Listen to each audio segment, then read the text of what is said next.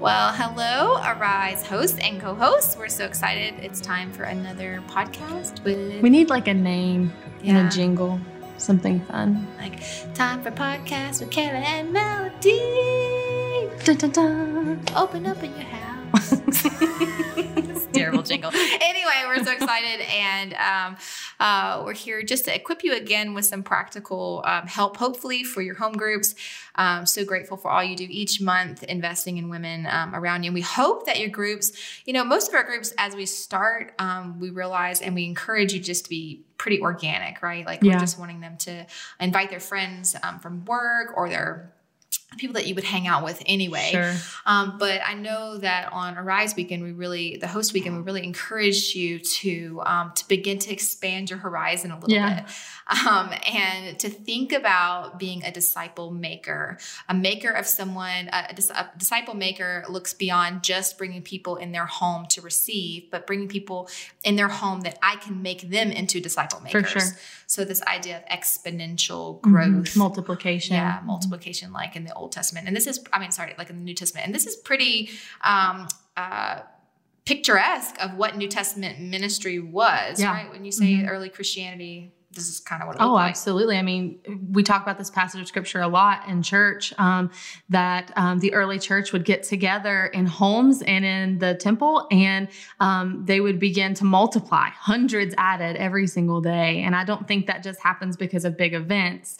That happens because of relationship and through individual discipleship on one-on-one levels. And like super normal things like breaking bread, sharing a meal, talking, praying, walking together, doing life together. But I don't think that just because it's organic doesn't mean it can't be intentional. I think there was an intentionality to the way that ministry was approached. So in other words, as we start this, your group may have started and probably started with just who you like to be around. like I just choose Kayla. It's like, when you play kickball and you like just choose all your friends, and then you lose. It's a terrible team.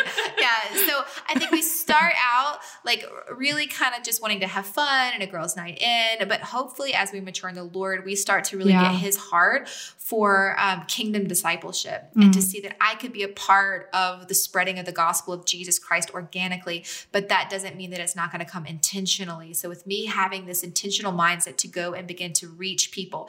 And so I know on this weekend, we did encourage you, we still to continue to encourage you to think intentionally. Like, how do I begin to reach out and to equip?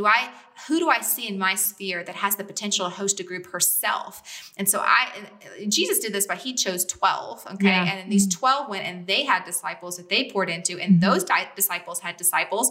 And so this is how generationally Christianity was handed down to us. And this is the only way generationally it can be sustained, is for each of us to be discipled and to make disciples. And so really thinking like a leader of leaders and not just like opening my home. And so I know you probably think we tricked you. We did the old switcheroo. And that might have been true.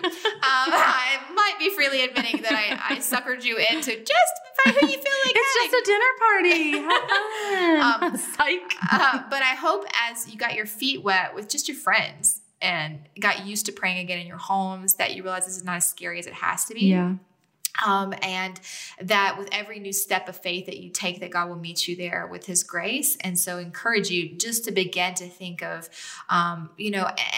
think of who can I invest in that can partner with me in this being exponential. There's something so cool. I think, have you ever thought about, Kayla, that when Jesus called his disciples, he called them in groups of twos? That's really interesting. Yeah. I've never thought about that before. But every instance I can think of, I can't think of a single one where there was only one. No, there's no lone rangers. Yeah. There's no lone rangers. So even the idea why we said host and co-host, because we realize that, two are better than one. They have a better return for their labor. So when you think about even taking the step of faith to open your home, chances are you had a friend that did it with you. And if you didn't, I encourage you, get a friend that does it with you.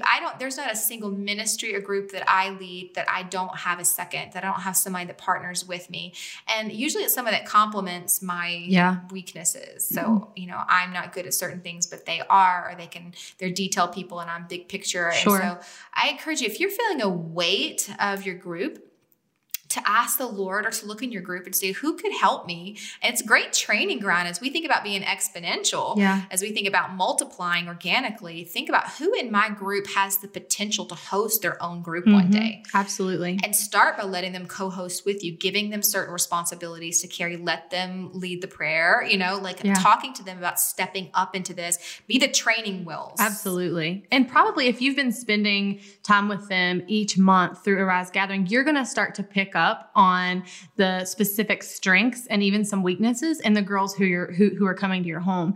I know when I started our middle school and high school girls life group, I asked my sister-in-law, Jordan, to do it with me. And we are like the exact opposite. Like I am loud and extroverted and bubbly and just sort of like when I'm in a room, I'm there. And Jordan is very much, she's timid and kind and more shy and reserved. And it's been so beautiful how we've been able to work together because where I'm more of like, let's have fun. Let's do this. Like get excited. She is that person that will come up like right alongside of them and be able to encourage them. She's like, Kayla, don't pop the confetti popper. Yes. Her dog just died. Yes, very much so. And you know what's so cool is she's still like a new believer in the faith, I would say.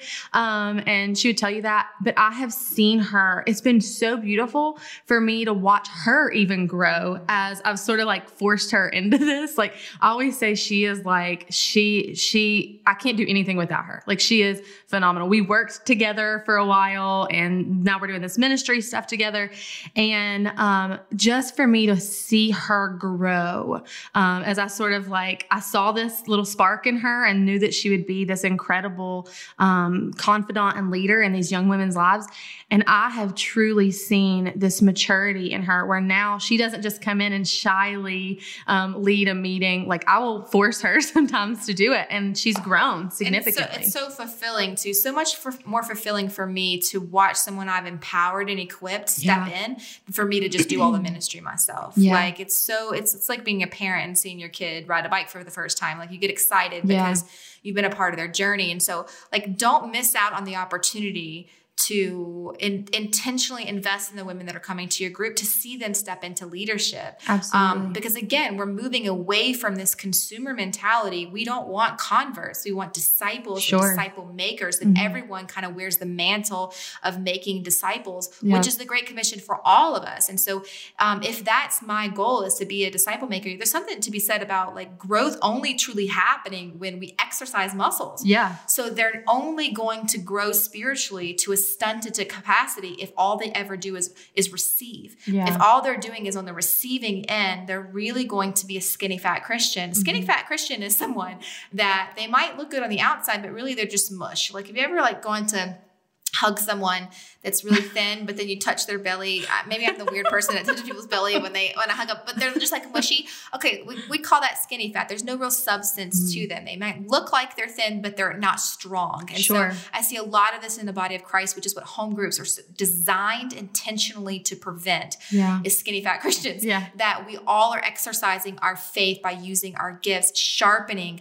And the homes are a great place to really learn what your spiritual gifts are, to help identify how they function, to fail, to fail in a group, to say something that was maybe a little not scriptural, and then realize it and come back like, actually, that wasn't a scripture. So like, it's a great place to grow in your gifts and to sharpen, and then to be sent out. So I want to encourage all of our hosts that number one, you should not be doing this alone, because there's no examples of that in the New Testament. Ministry was not done alone. It was done at least in twos. And it's just, again, if we're talking about long-term sustainability, then you need someone that can help you carry the load, that can help kind of help come alongside of you. I almost said undergird. So there's like a funny story, not to deviate, but so one time I was like doing like a monologue for a video or something, and I said we want to help undergird, and I was like, who says that? Who says the word undergird? And then I think it was like a couple months later, and Kayla was doing a video, and would you know, Kayla, we want to come alongside and undergird you. And I was like, why are we the same person? I guess the only two people on the earth. Only people who use the word undergird on a daily basis. But anyway, that's what this podcast is for. It's to undergird you. That will be the title. Yeah, that's our podcast name. Henceforth and forevermore. Yeah. This is the topic, undergirding yourself. It's got to have something to do with girdle, right? It does. Like, to suck you in and to just make you look better. Yes, so your very much girlfriend, so. yeah, who is your other that girdles you? Yes. Like, that's what you want to think about. Yes. So number one, it's hard to move past that. Don't do this by yourself. Yeah. But number two, to think bigger. Like think bigger that you could have an exponential impact in the kingdom of God. Yeah. Advancing the gospel. You know, we all say that we're waiting on Jesus, but really Jesus is waiting on us because he said this gospel will be preached to all nations and then the end will come. So we have a responsibility to hasten the Lord's return by spreading the gospel of Jesus Christ. And that doesn't have to mean we each hold conferences. What that does have to mean is that we're each disciple makers. And so we're making intentionally disciples out of people, and you can't be a disciple and not make disciples. Absolutely. So the people on that second generation need to they need to understand that God is going to require me to step out and to do the same thing, to open my home, to open my mouth, to share the gospel with those in my sphere. Well, you know, too, I was even just thinking about this, you know, I believe that God sees our home groups as so much bigger than our existing home groups. Like what God wants to do with our Arise gatherings, in our individual homes is so much more than the 3 or 4 or 5 girls who you have gathering in your home. It is for generations to come. And the only way that happens is when you realize and recognize, 1, I can't do this on my own. I have to partner with God. And 2, God never wants me to just be alone. He always will partner you with somebody else. I was listening to, I was doing this Bible study with my friends recently called Jesus and Women. I brought it up a couple times.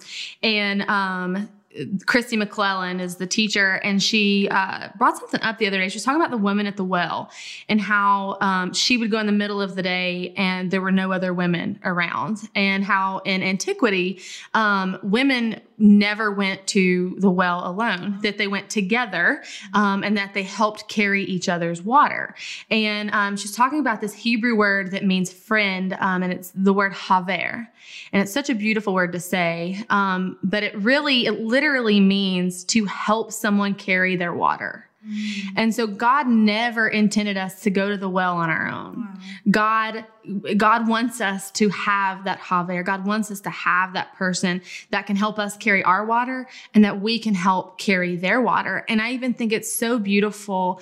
You know, one of the things I love about scripture is just this idea of nature and gardening and seasons in life. And even just with like vegetation and fruits and gardening, not every fruit blooms in every season, right? Like pumpkins grow in the fall and watermelons grow in the summer. And so if we look at our lives if we look at our lives as fruit, it's more difficult for us to grow fruit in certain seasons of our lives. And that's why God wants us to partner with that pumpkin.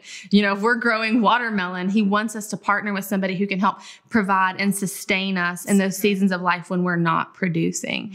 And so I'm so thankful, that God is given me so many amazing friends. I remember a time a couple years ago where I was just praying. I was like, God, I have no friends. Like I am alone. Like I don't have anybody. And I just want a group of friends, of girlfriends that I can go and do and enjoy life with. And it was so funny how God answered that prayer.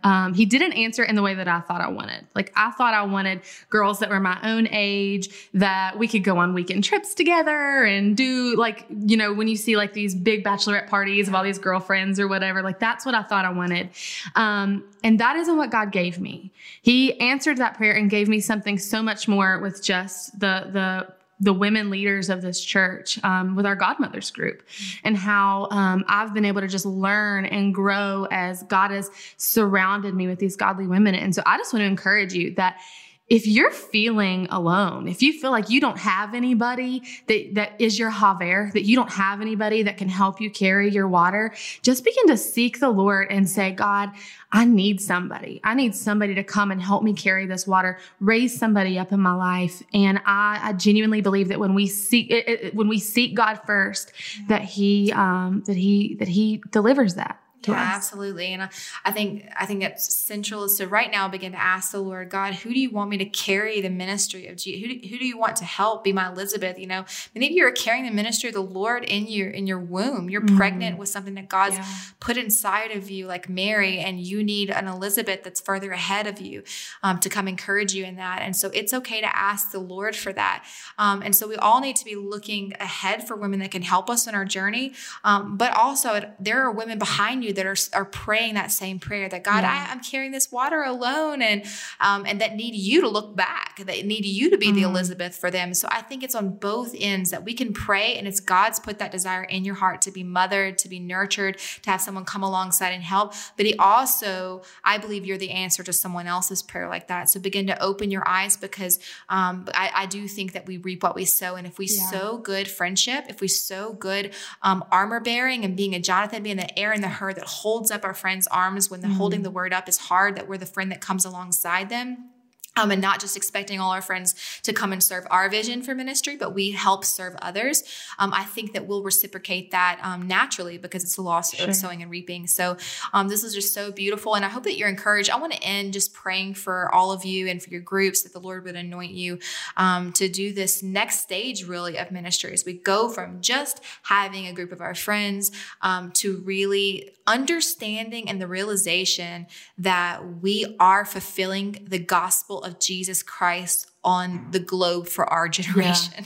Yeah. I mean, essentially, that's what we're talking about, is something that big, that we are carrying the mantle of the gospel of Jesus for our generation. It's not a small thing. It happens in small doses. It happens with small things like bread and food and tables, but it is not a small thing. And so we need one another to carry it, because it's too big to carry alone. And so, Father, we just pray right now. Come on, Kayla, help me pray. Father, we just pray right now in the name of Jesus for every host, God, especially those who are feeling weighted down by this calling, that they feel alone, like they're carrying this water to the well alone. We just pray that you'd open their eyes and see. Even as I'm just reminded, as Elijah thought that he was the only one left, but he wasn't. You had preserved many that had not bowed their knee to idols. And so we know that there are many girls already, even in her sphere, that she's not thought about. Yeah. So right now I pray the Spirit of God would just prompt her heart to see and to open her eyes, the one who can help. Lord, and for those who are hosting groups, and there's so much potential just sitting in their room, or young Timothys, sitting in their room, or young Marys that have ministries of their own, pregnant with vision, pregnant with life change, God, eternal consequence. Lord, I pray that she would realize, this host would realize the magnitude of what she is doing by opening her home. And God, I pray you give her courage and creative wisdom as to how to disciple every girl that's in her room, in her home, that you give creative wisdom as to when she needs to push them out of their nest, and that it's comfortable to huddle. But Lord, I pray that if there's some scattering for the purpose of growth, that there's some breaking off and growing that needs to happen for kingdom development, that she'd have the courage to empower that one in her group to start her own group with unique friends that she could invite to hers. And so, Lord, we just pray and we trust that you are the Lord over these groups, not us. And so we give you free reign, Holy Spirit, to do what you want to do. I pray that you would encourage the weary, that you'd strengthen feeble knees, God, and that, Lord, we'd close this podcast just aware that we are not doing this alone. We're not doing this without your Spirit, and we're not called to do this without our sisters. And we thank you, Father. We love you in Jesus' name. Amen. So good.